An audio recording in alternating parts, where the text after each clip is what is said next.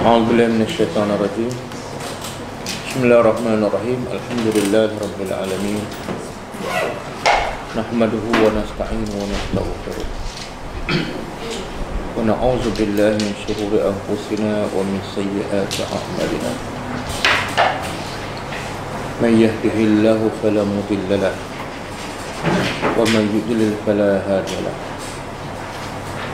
أشهد أن لا إله إلا الله وحده لا شريك له وأشهد أن محمدا عبده ورسوله.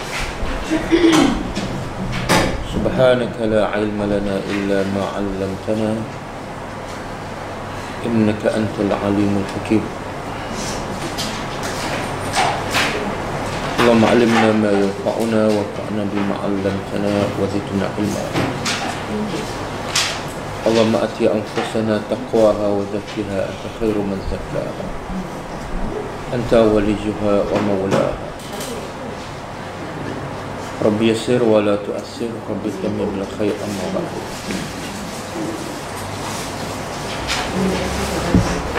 Kita sambung Tadabbur surah Al-Fatihah. Dia masih ayat yang kedua ataupun ayat yang ketiga.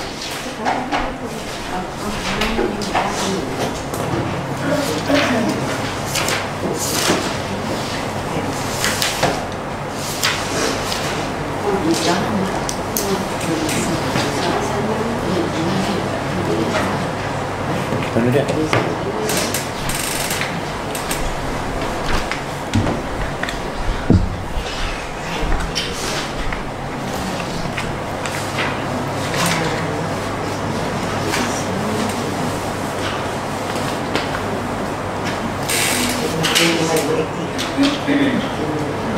Okey, dalam ayat yang lepas, dalam kelas yang lepas,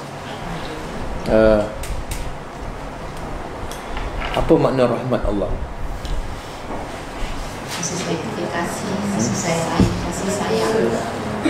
Kasih sayang Allah. Boleh bagi contoh?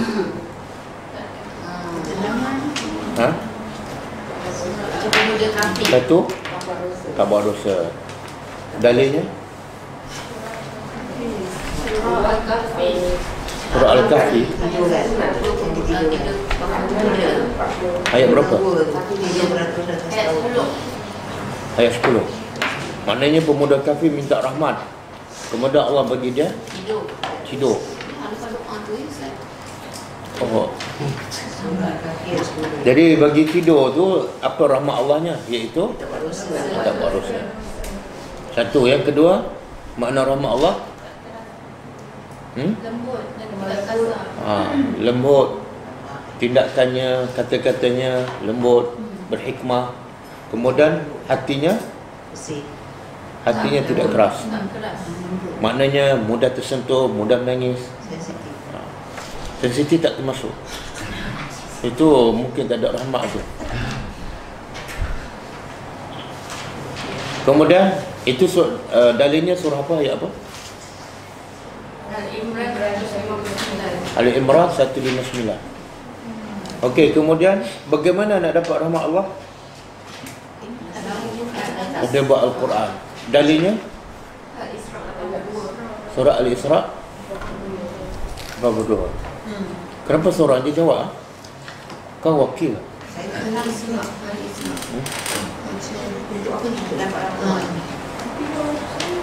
Jadi nak dapat rahmat Allah ialah dengan tadabbur Al-Quran. Dan soalan sebelum tu, di mana rahmat Allah? Dalam Al-Quran. Jadi kalau dia tak faham, dia tak ikut ajaran Al-Quran, memang dia tak mungkin dapat rahmat Allah. Dalam Al-Quran kan dalilnya?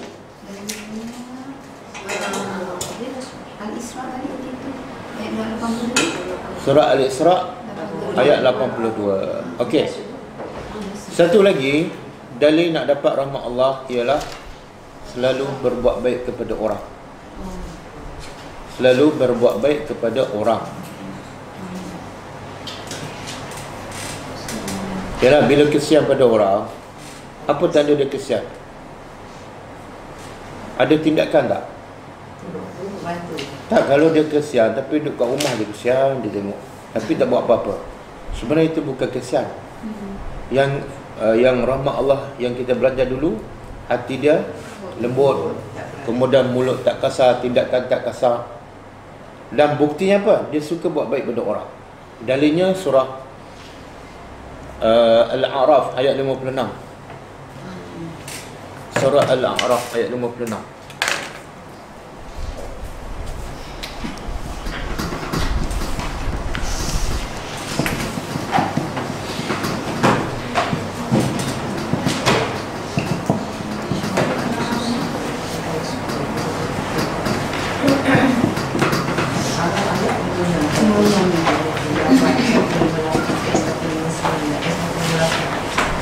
Surah yang ke-7 ayat 56.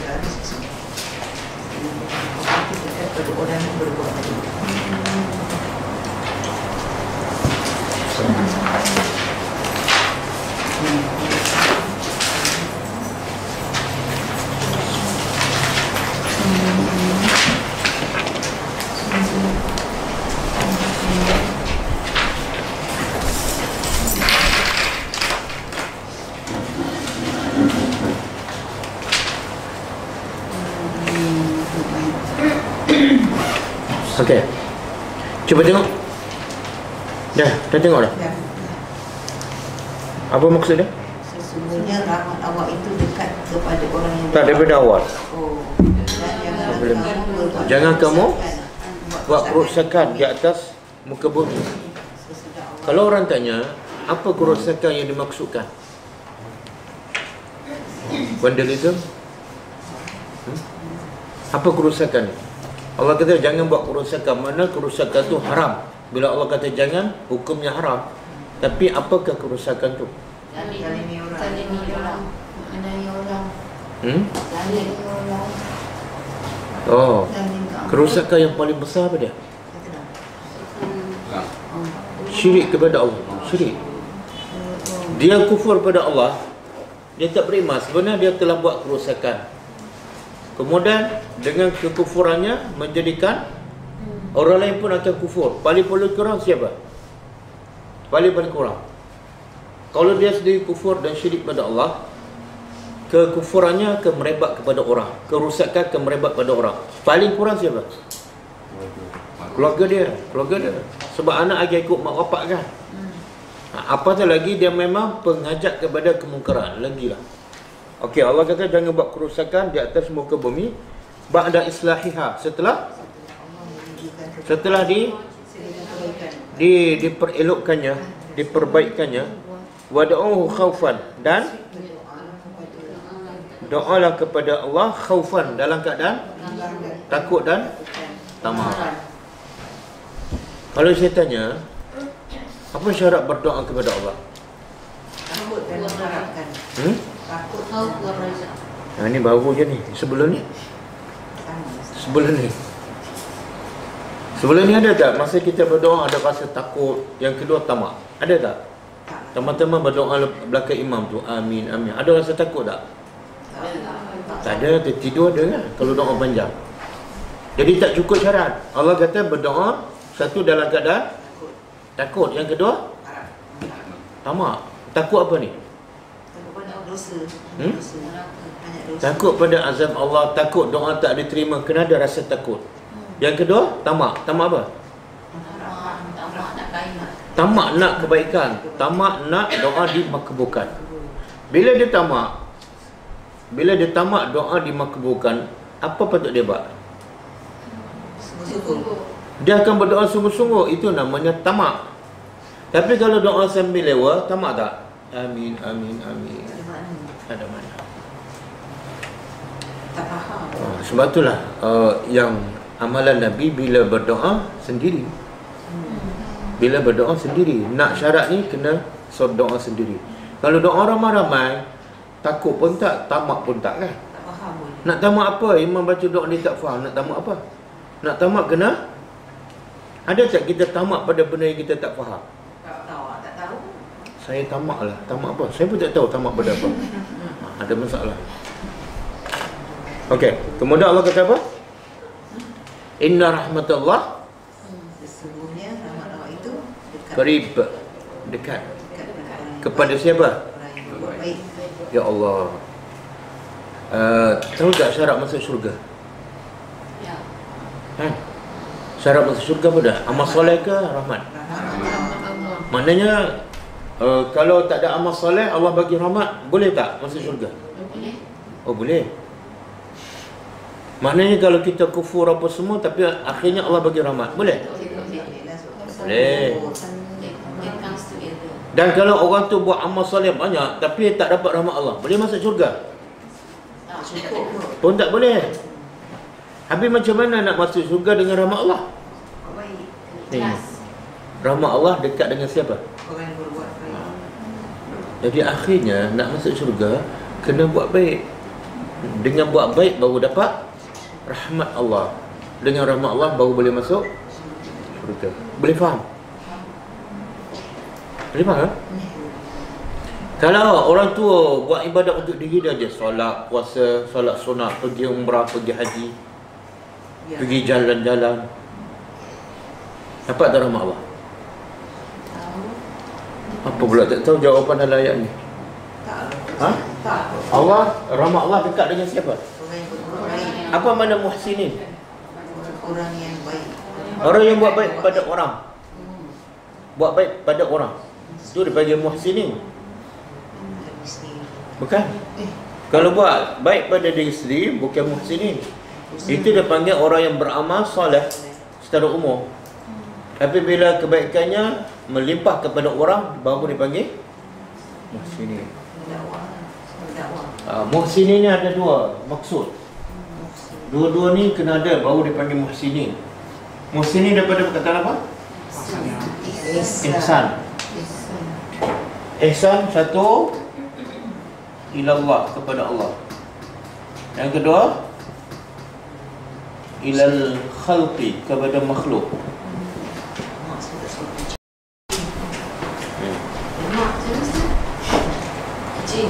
Ihsan ada dua. Nak jadi orang muhsinin, dia kena ada dua. Muhsinin itu asalnya daripada ihsan, berbuat baik. Bukan dia buat baik sahaja, tapi berbuat baik. Makna kebaikannya melimpah pada orang.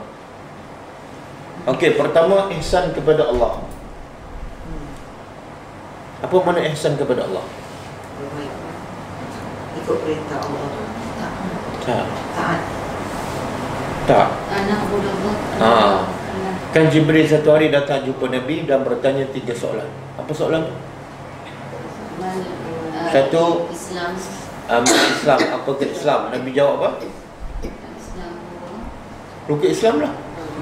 Kan? Syahadah, solat, puasa, haji. Kemudian Jibril pula tanya, lagi tinggi pada Islam, iaitu mal iman. Apa ke makna iman? Nabi jawab apa? Rukun mana? Kemudian lagi tinggi pada Islam dan iman, malaikat Jibril tanya, mal ihsan, apa ke ihsan? Malaikat kata apa? Nabi jawab, an ta'budallah, an ta'budallah ka'annaka tarahu.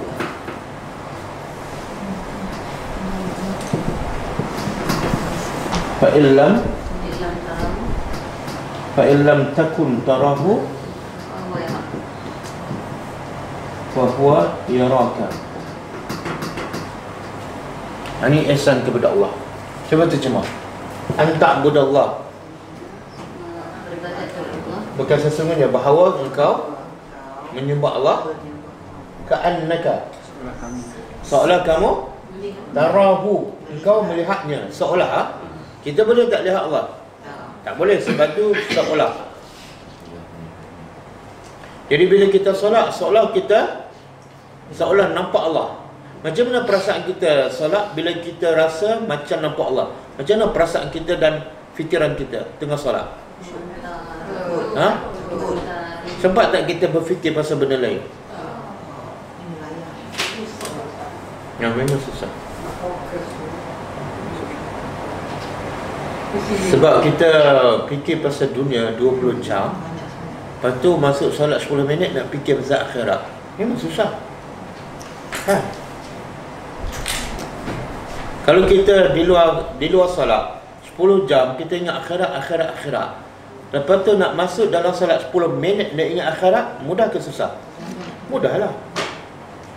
Dia yang susah mudah ni bergantung pada apa yang kita fikir dan buat di luar solat.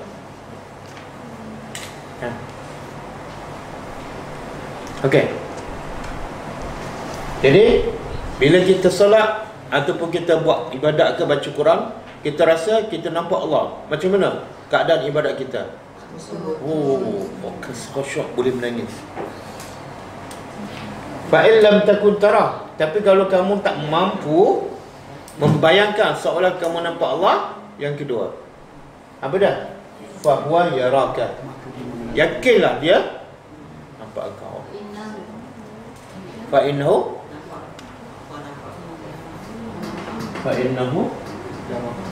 yaraka. Subhanallah. Tak hadis.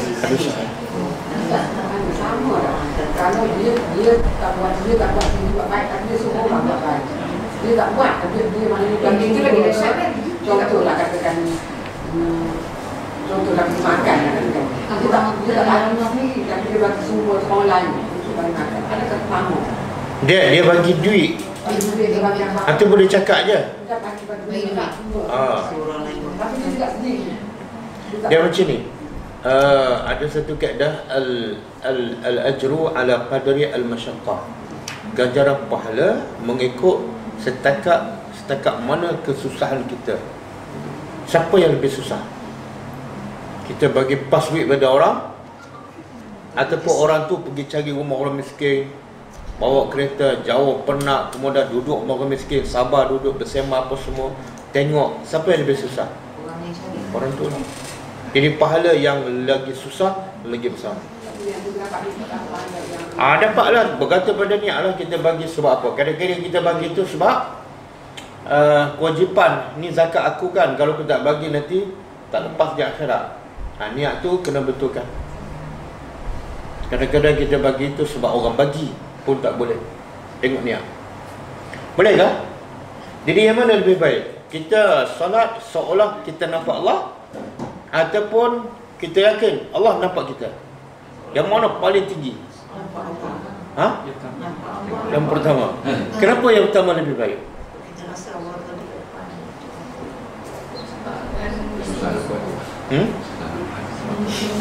Susah satu. Yang kedua, bila kita bayangkan seolah kita nampak Allah, kita cari Allah. Tapi bila kita yakin Allah nampak kita, kita macam terpaksa. Betul? Jadi darjah ni yang pertama ni lagi tinggi. Ka'annaka tara. Dua-dua tak ada ihsan. Mana tak ada rahmat Allah. Betul? Kalau tak ada ihsan kepada Allah, tak ada. Betullah, bila tak ada rahmat Allah, apa kesan dia? Kita asyik fikir diri kita, diri keluarga. Itu tanda tak ada rahmat itu. Okey. Yang kedua, ihsan kepada makhluk.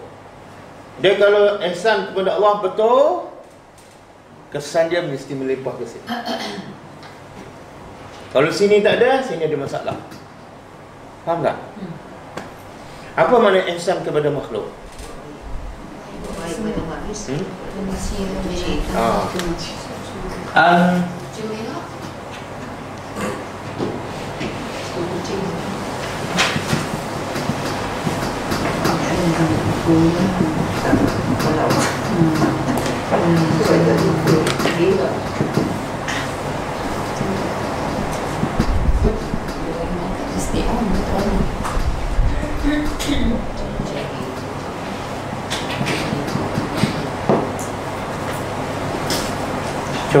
Cuba terjemah. Antuhsina, bahawa engkau berbuat baik ialah kepada orang yang asa'a, yang buat jahat, ilaika. Jadi ihsan kepada makhluk, kita buat baik kepada orang yang buat jahat. Kalau kita buat baik pada orang buat baik, itu bukan ihsan. Itu apa? Itu balas budi. Orang bagi tom yum, kita bagi tom yum. Buat baik tak? Tak.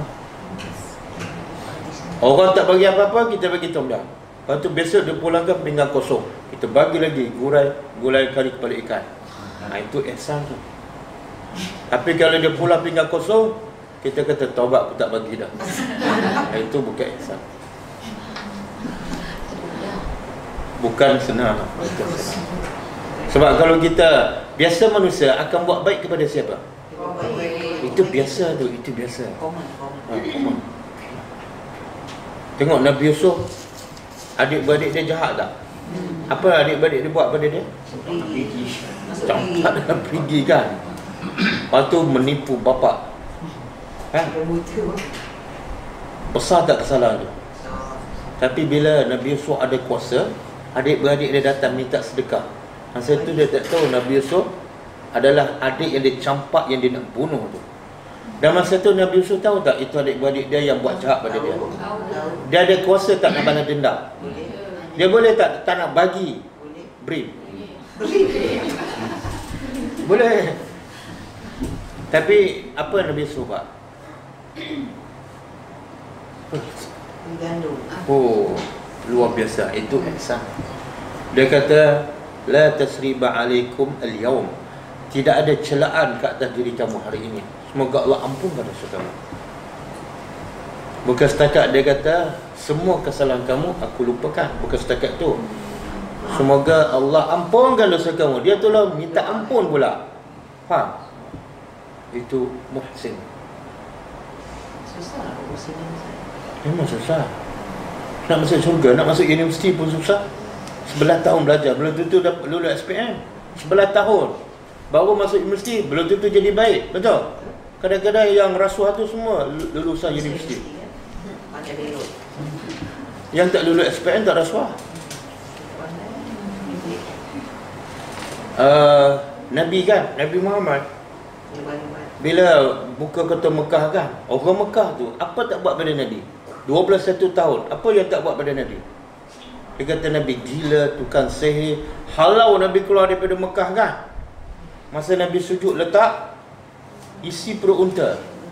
Kita orang lukis gambar kartun Nabi dah melenting kan. Ini bukan lukis gambar ni, letak isi perut atas jasad Nabi betul-betul kan. Tapi bila Nabi buka kota Mekah, orang tu ada kat depan Nabi. Nabi buat apa? Izhabu fa antum mutlaqa. Pergi, kamu bebas. Itu muhsin. Boleh? Kita tak ada orang letak isi perut unta pun masa sujud kan? Ada? Tak ada. Orang letak sampah depan rumah kita. Kita buat apa? Kita ambil sampah tu letak balik depan rumah dia. Lepas tu kita ambil sampah kita pula letak. Ihsan ke? Muhsinnya apa dah? Tak, kalau muhsin dia letak sampah depan rumah kita. Kalau kita muhsin, kita buat apa? Ambil sampah. Lepas tu tanya, ada lagi ke? Kalau kita buat macam tu, kali kedua dia buang tak? Tak buang, kenapa? Malu lah. Dia malu, ya Allah baiknya kawan ni, takkan aku nak buat jahat pada orang buat baik. Betul tak? Tapi kalau kita ambil sampah letak rumah dia, sampah kita pula apa jadi? Boleh?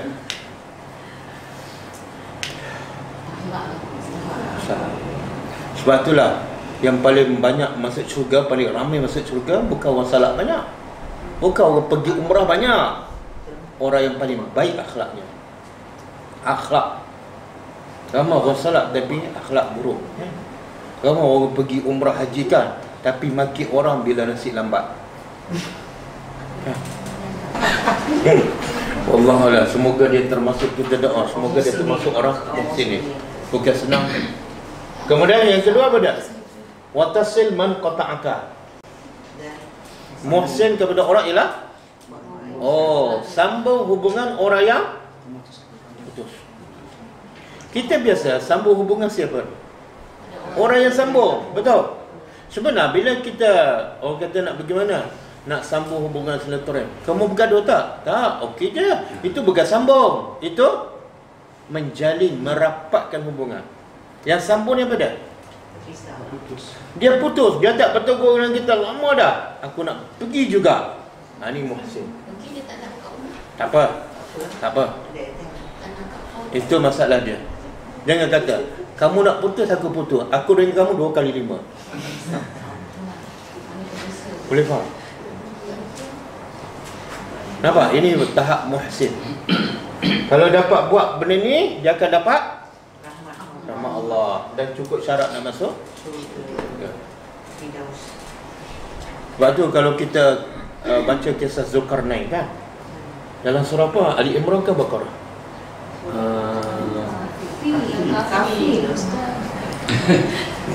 Surah Kafir. Saya saja bagi jawapan salah.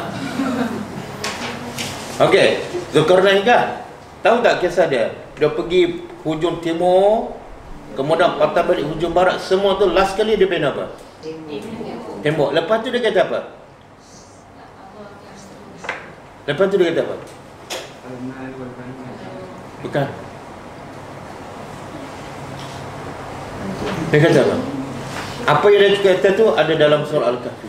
Tembok tu akan runtuh kalau Sebelum tu. Itu dah betul juga. Dia kata juga, tapi sebelum tu tak minta upah sebelum tu. Selepas tu.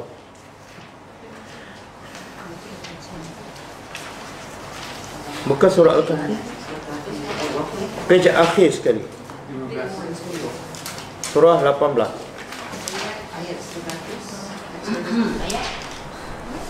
Ayat 98.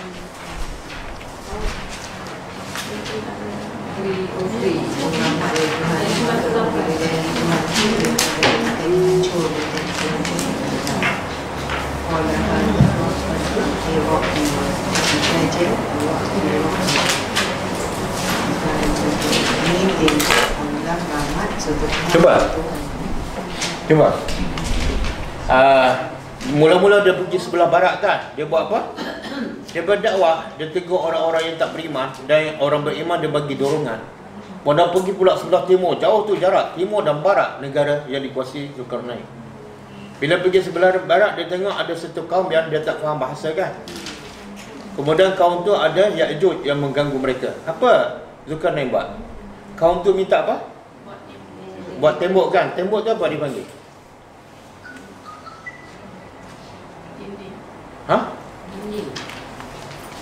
Dalam bahasa Radma. Sadda ayat 94. Kaum dia minta sadda. Ini gunung. Ini 2 gunung kan. Kau Ya'juj duduk sebelah sini. Kaum duduk sebelah sini. Jadi kaum ni Ya'juj selalu datang ke sini buat zalim pada kaum ni. Kan rampas harta, bunuh. Jadi kaum ni bila Zulkarnain sampai ke sini, dia kata, boleh tak kamu bina tembok menghalang Ya'juj kacau kami, dan kami akan bagi upah. Kan? Tengok siapa nak bagi upah? Rakyat kan? Rakyat nak bagi pada kerajaan. Sekarang siapa ambil upah daripada siapa? Kerajaan ambil tol kan? Tapi kata Zulkarnain apa dah? Yang Allah bagi pada aku lebih baik pada yang kamu nak bagi pada aku. Aku tak nak. Yang aku nak pada bagi tenaga kamu. Pergi ambil besi. Dan Zulkarnain sama-sama bina. Dia minta pada sadda. Ini sadda. Tapi Zulkarnain bina apa? Cuba tengok ayat 95.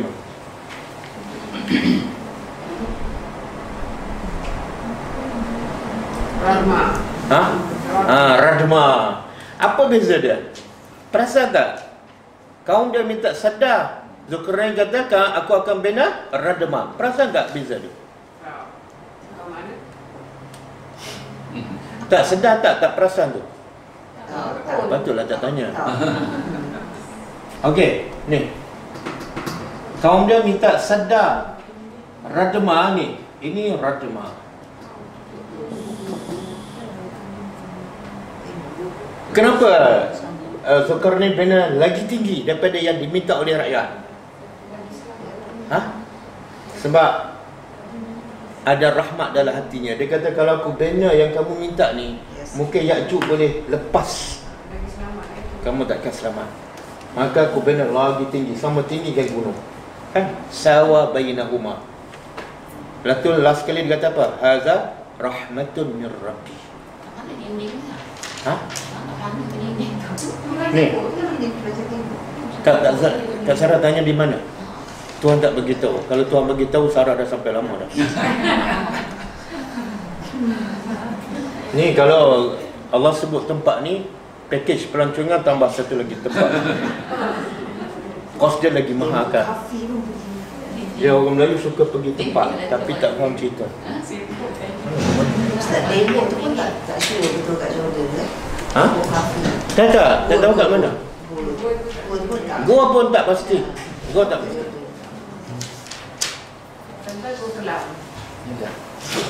Okey.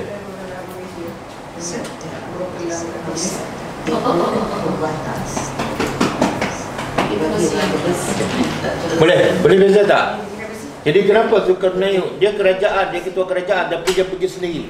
Dia tak hantar menteri pengangkutan. Menteri keselamatan, dia pergi sendiri. Sebab apa? Semua itu adalah rahmat dalam hatinya. Okey, boleh? Last kali. Saya nak uraikan rahmat. Panjang tak apa kan?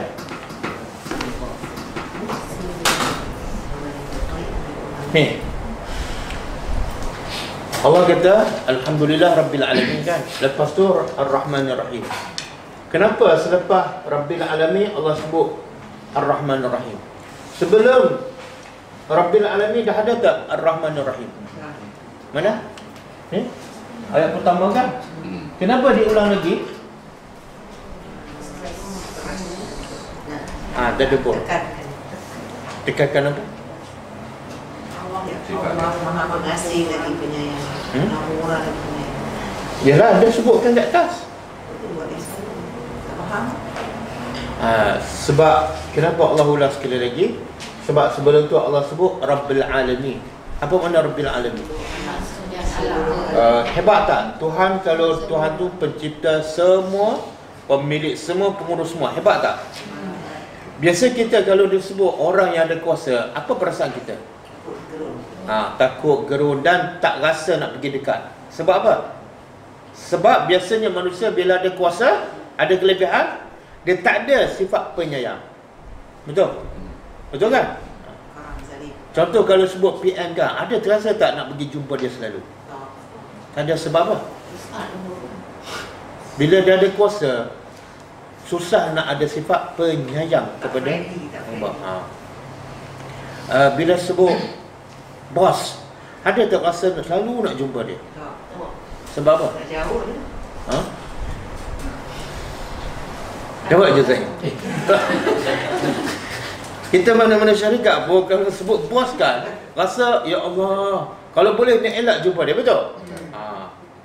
Kalau jumpa polis, kalau sebut polis, ada tak lepas dengar perkataan polis, rasa seronok je, rasa nak jumpa dia je, ada? Ada. Sebab apa? Perangai manusia bila ada kuasa, susah nak ada kasih sayang. Jadi Allah nak betulkan, aku bukan macam manusia.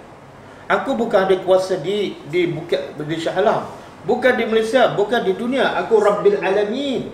Tapi sifat aku sangat penyayang. Welcome. Datang dekat, datang dekat. Aku nak jumpa kamu 5 kali sehari. Tapi ada tak rasa sayang tu? Ada tak rasa selalu nak jumpa Tuhan je, selalu nak ingat dia je? Tak, saya tanya ni, ada ke tak ada? Tak ada kan? Tak ada. Tak ada. Kalau ada apa dia? Kalau ada, kita rasa Tuhan tu hebat. Tapi bila tahu dia tu Maha Penyayang, kita berasa ya Allah, Engkau Maha hebat, Engkau memiliki apa-apa, tapi Engkau sangat sayang pada hamba Engkau. Jadi aku nak dekat dengan Engkau. Kenapa aku nak jauh? Engkau ada segala-gala. Engkau pula penyayang, Engkau pula pemurah. Kenapa aku nak jauh daripada Engkau? Betul? Biasa kita nak dekat dengan siapa? Orang yang sayang. Selalu nak jumpa, selalu nak dekat. Siapa? Orang yang sayang juga. Siapa? Orang yang kita sayangi. Siapa? Siapa-siapa. Cucu. Cucu bagi apa? Cucu ada apa? Berapa lapis langit cucu ada? Banyak masa kita bagi pada cucu, rasa sayang pada cucu. Dia tak bagi apa-apa. Kadang-kadang kita duk beli barang kat dia, bapak dia tak beli, atuk nenek dia beli. Kan? Tengok cara kita sayang tu tak tepat. Kadang-kadang kita sayang pada orang yang tak bagi apa-apa pada kita. Tapi Allah mempunyai al-alami. Rasa berat je nak jumpa dia. Bila dengar waktu solat rasa dah masuk dah, rasa baru je solat. Memang baru solat sebab kamu solat lambat. Nampak tak sayang tu, tak sayang tu. Rasa tak ada nak jumpa selalu, jumpa awal. Betul?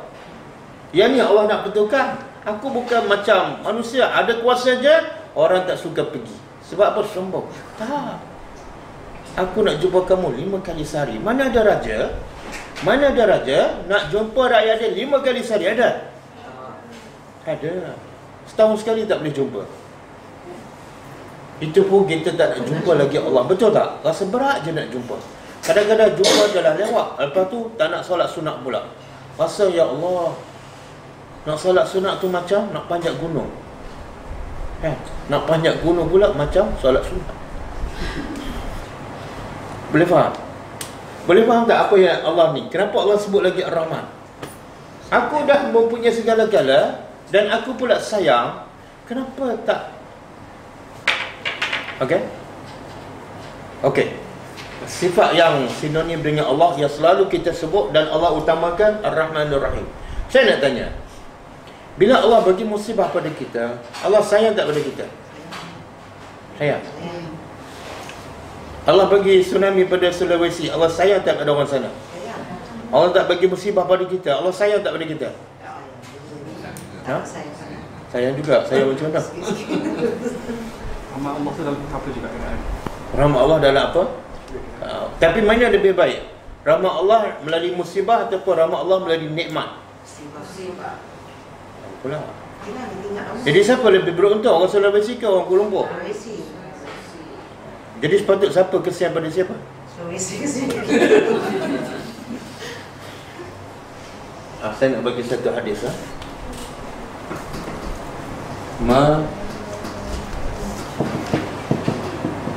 yusibu. Kalau kita faham hadis ni, insya-Allah kita semakin sayang pada Allah.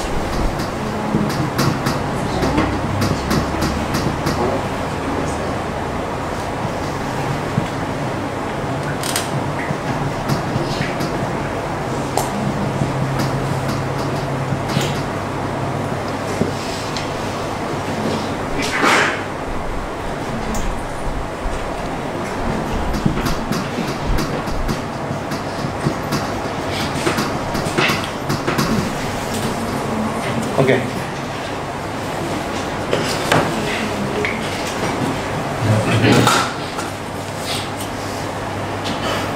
Cuba kita terjemah. Ma? Ya. Tidak. Tidak. Yusibu. Tidak menimpa. Tidak menimpa al-muslim, seorang muslim. Syarat dia seorang muslim. Min nasabin.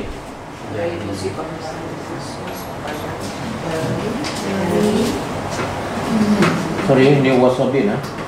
Min nasabin, dari nasab, penat ataupun letih. Nasabin, penat ataupun letih. Wala wasabin, dan tidak juga apa dia wasabin? Sakit.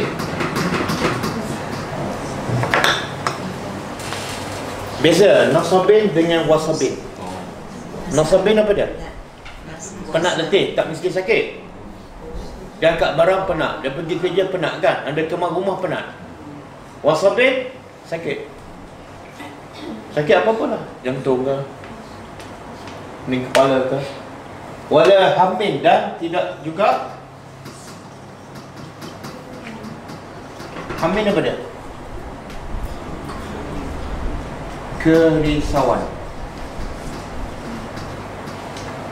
Risau. Wala hazanin, dan tidak, ini semua tahu, kesedihan. Apa beza hamil dengan hazanin? Apa beza? Tengok bahasa Arab, ambil sebut satu-satu detail lah. Apa dia? Hamil kerisauan. hazanin? Sedih. Apa beza?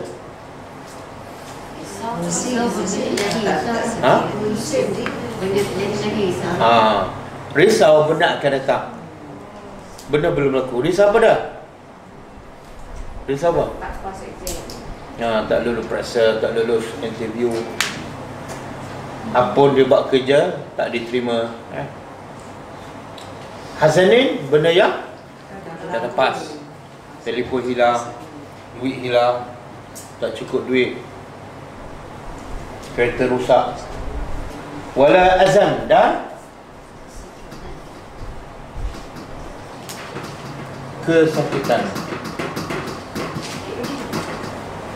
Ini lebih kepada sakit fizikal. Ini lebih kepada sakit hati, perasaan. Orang kata bodoh, itu azab. Orang kata lembab, itu azab.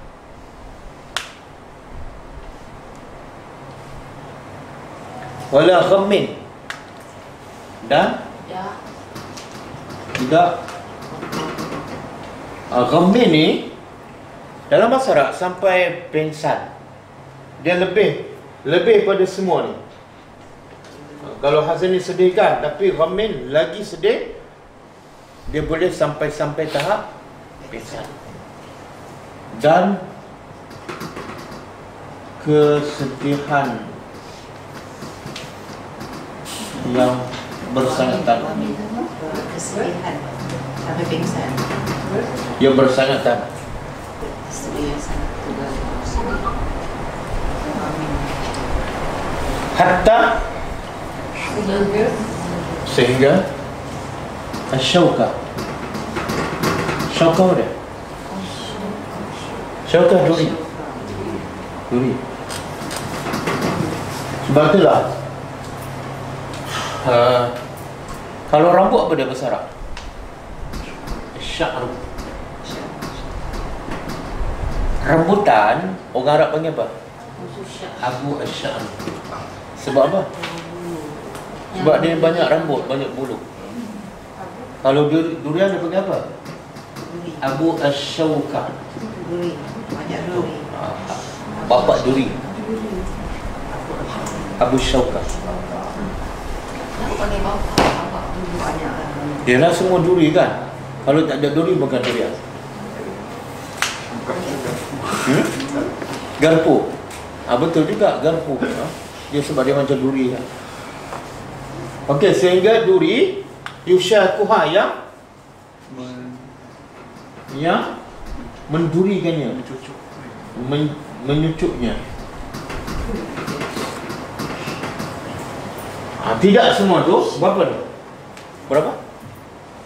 Nasabin, wasabin, hammin, hazanin, azah, ghammin, syaukah, 7. Jadi daripada besar sampai yang paling, apa dia paling kecil? Yang paling mudah sekali pada duri, kena duri kecil sikit je, kita pun terus jalan kan. Itu pun Nabi kata apa? Illa melainkan kaffarallahu, Allah apa dah? Menghapuskan dengannya min khatayahu, dari dosa-dosanya.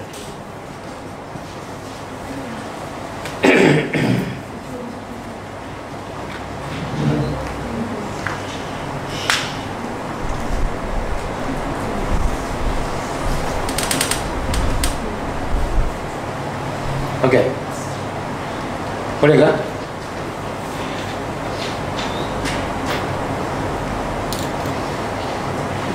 Apa pengajaran daripada hadis ni?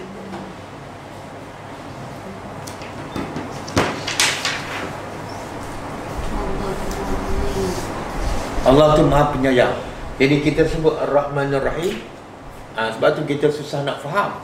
Sebab kita faham sayang ni apa dia? Bagi nikmat, bagi sihat. Sayang Allah kadang-kadang dengan cara Allah bagi musibah. Ini Allah bagi apa ni? Penat. Orang Islam dia kemas rumah penat, dapat apa? Dapat apa? Dapat apa? Tak. Ada ni tak kata dapat pahala. Dapat apa ni? Dia ampunkan dosa. Dapat pahala dengan dia ampunkan dosa, dua benda berbeza. Jadi ataupun dia sakit, ataupun dia sedih. Fikirkan anak-anak nak periksa kan, sedih termenung je. Dapat apa? Dia ampunkan dosa. Jadi di mana rahmat Allah? Ampun dosa kan? Jadi yang mana kita suka? Yang mana kita suka, sakit ataupun Allah ampunkan dosa? Ampun dosa. Betul? Mana lebih besar nikmat? Sakit ataupun dia ampunkan dosa? Ampun dosa. Okey. Tapi nikmat paling besar dia ampunkan dosa. Tapi nak dapat nikmat besar kena sakit. Jadi sepatutnya bila dapat sakit tu kena suka ke kena sedih? Suka. Alhamdulillah. Soalan. Alhamdulillah. Tak apalah. Kita cuba faham dulu.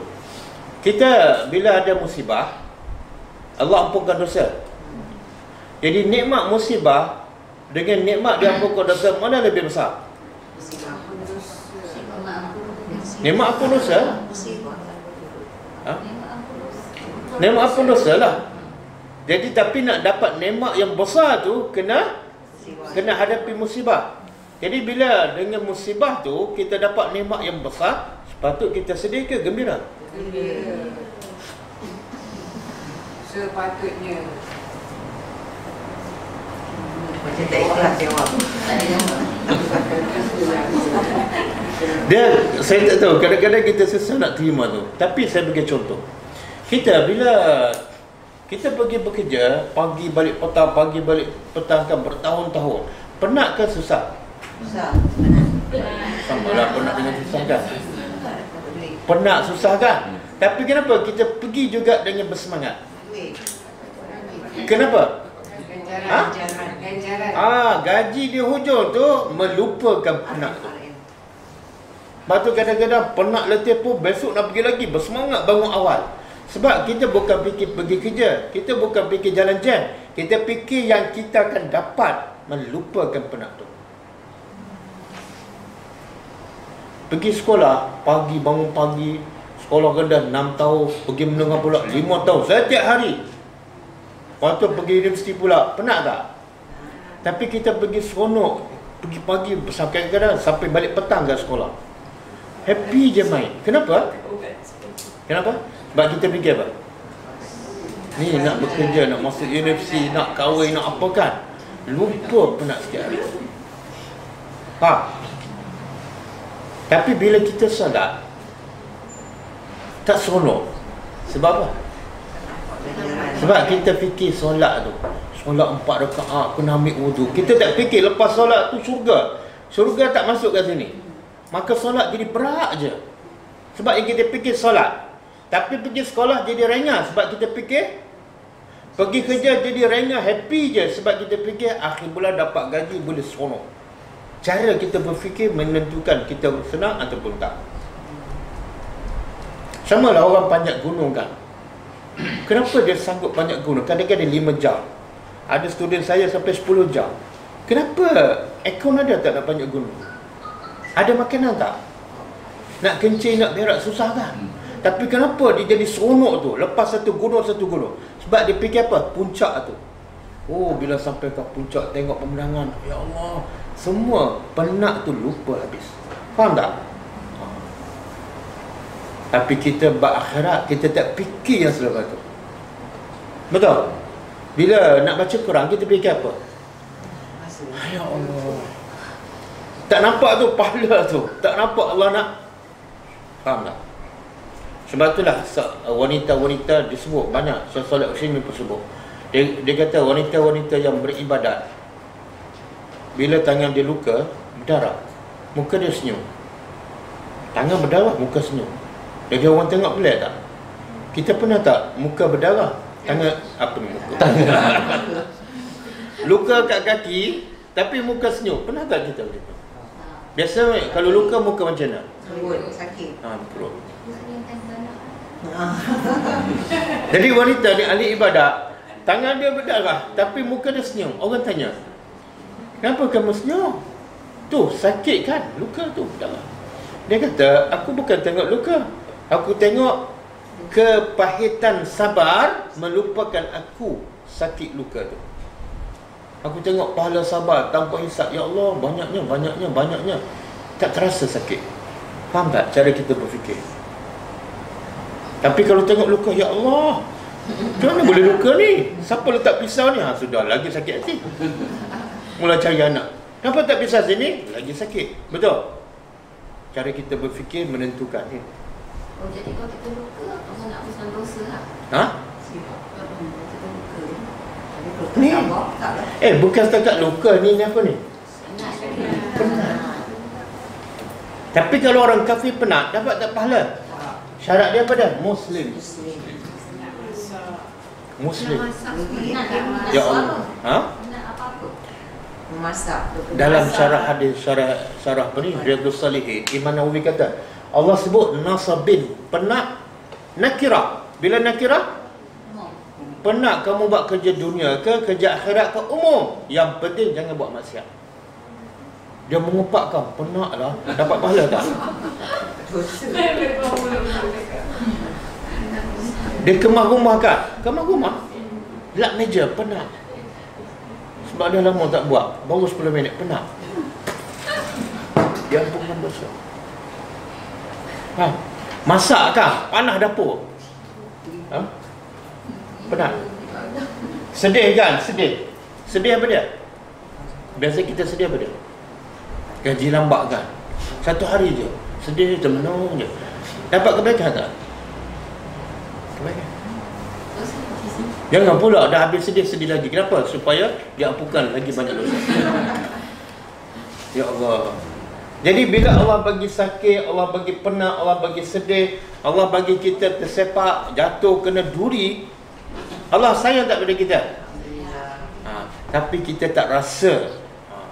Kita tak rasa rahmat Allah tu. Betul? Bila penat je, bila sedih je, mulut pun. Kalau kita rasa Allah sayang, kita fikir ni, ya Allah, dosa aku memang banyak. Semoga dengan sedih, dengan penat ni, ya Allah, ampunkan dosa aku. Antara hati kita jadi keras sebab apa? Sebab dosa. Jadi banyak cara Allah nak ampunkan dosa kita. Okey, boleh? Ada kalau musibah ni, tak sedih. Ada kalau musibah sakit, kalau orang hampir dengan kita lah sakit apa, kita tak boleh bersedih. Bukan kesedih, masalah yang kita begitu sedih ke nangis ke apa-apa orang hampir kan. Okey, dia sedih tu satu perasaan yang Allah dah jadikan dalam diri manusia semula jadi. Okey? Tapi sedih tu biarlah bertempat. Biarlah bertempat.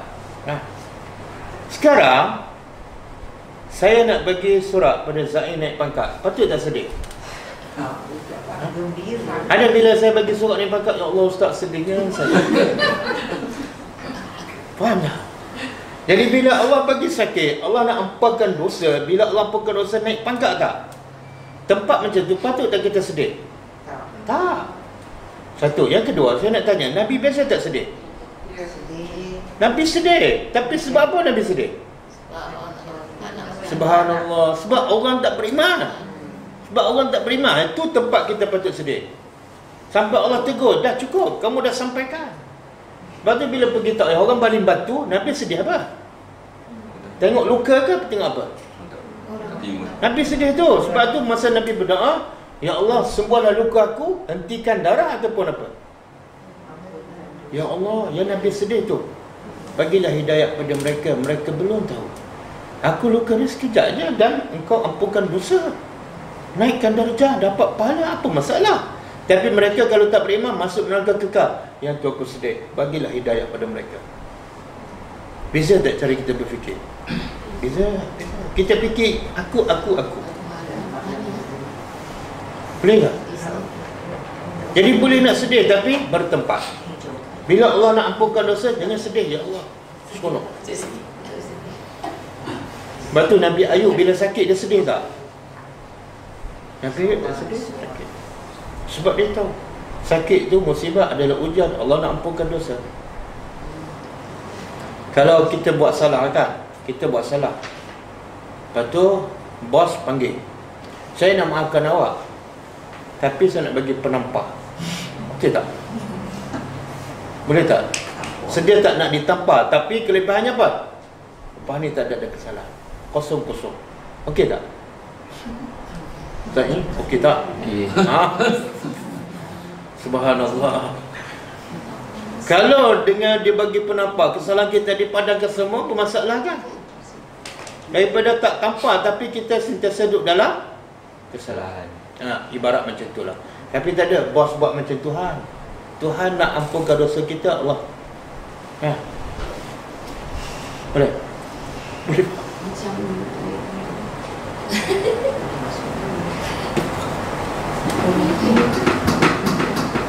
okey. Habis dah? Barulah Allah sebut Maliki Yaumiddin. Engkau? Masa dah habis. Tak apa. Yang pentingnya ni Allah nak, bila Allah sebut Rabbul Alamin, Allah nak kita rasa gerun dah hebat. Tapi Allah takut kita bila dia kata dia tu hebat, Allah takut apa? Kita tak masuk dekat. Sedangkan dia tu penyayang. Allah kata Rahman. walaupun aku memiliki segala-gala, aku sangat sayang pada kamu. Aku sangat pemurah. Welcome, datang. Okey. Kemudian Maliki Yaumiddin.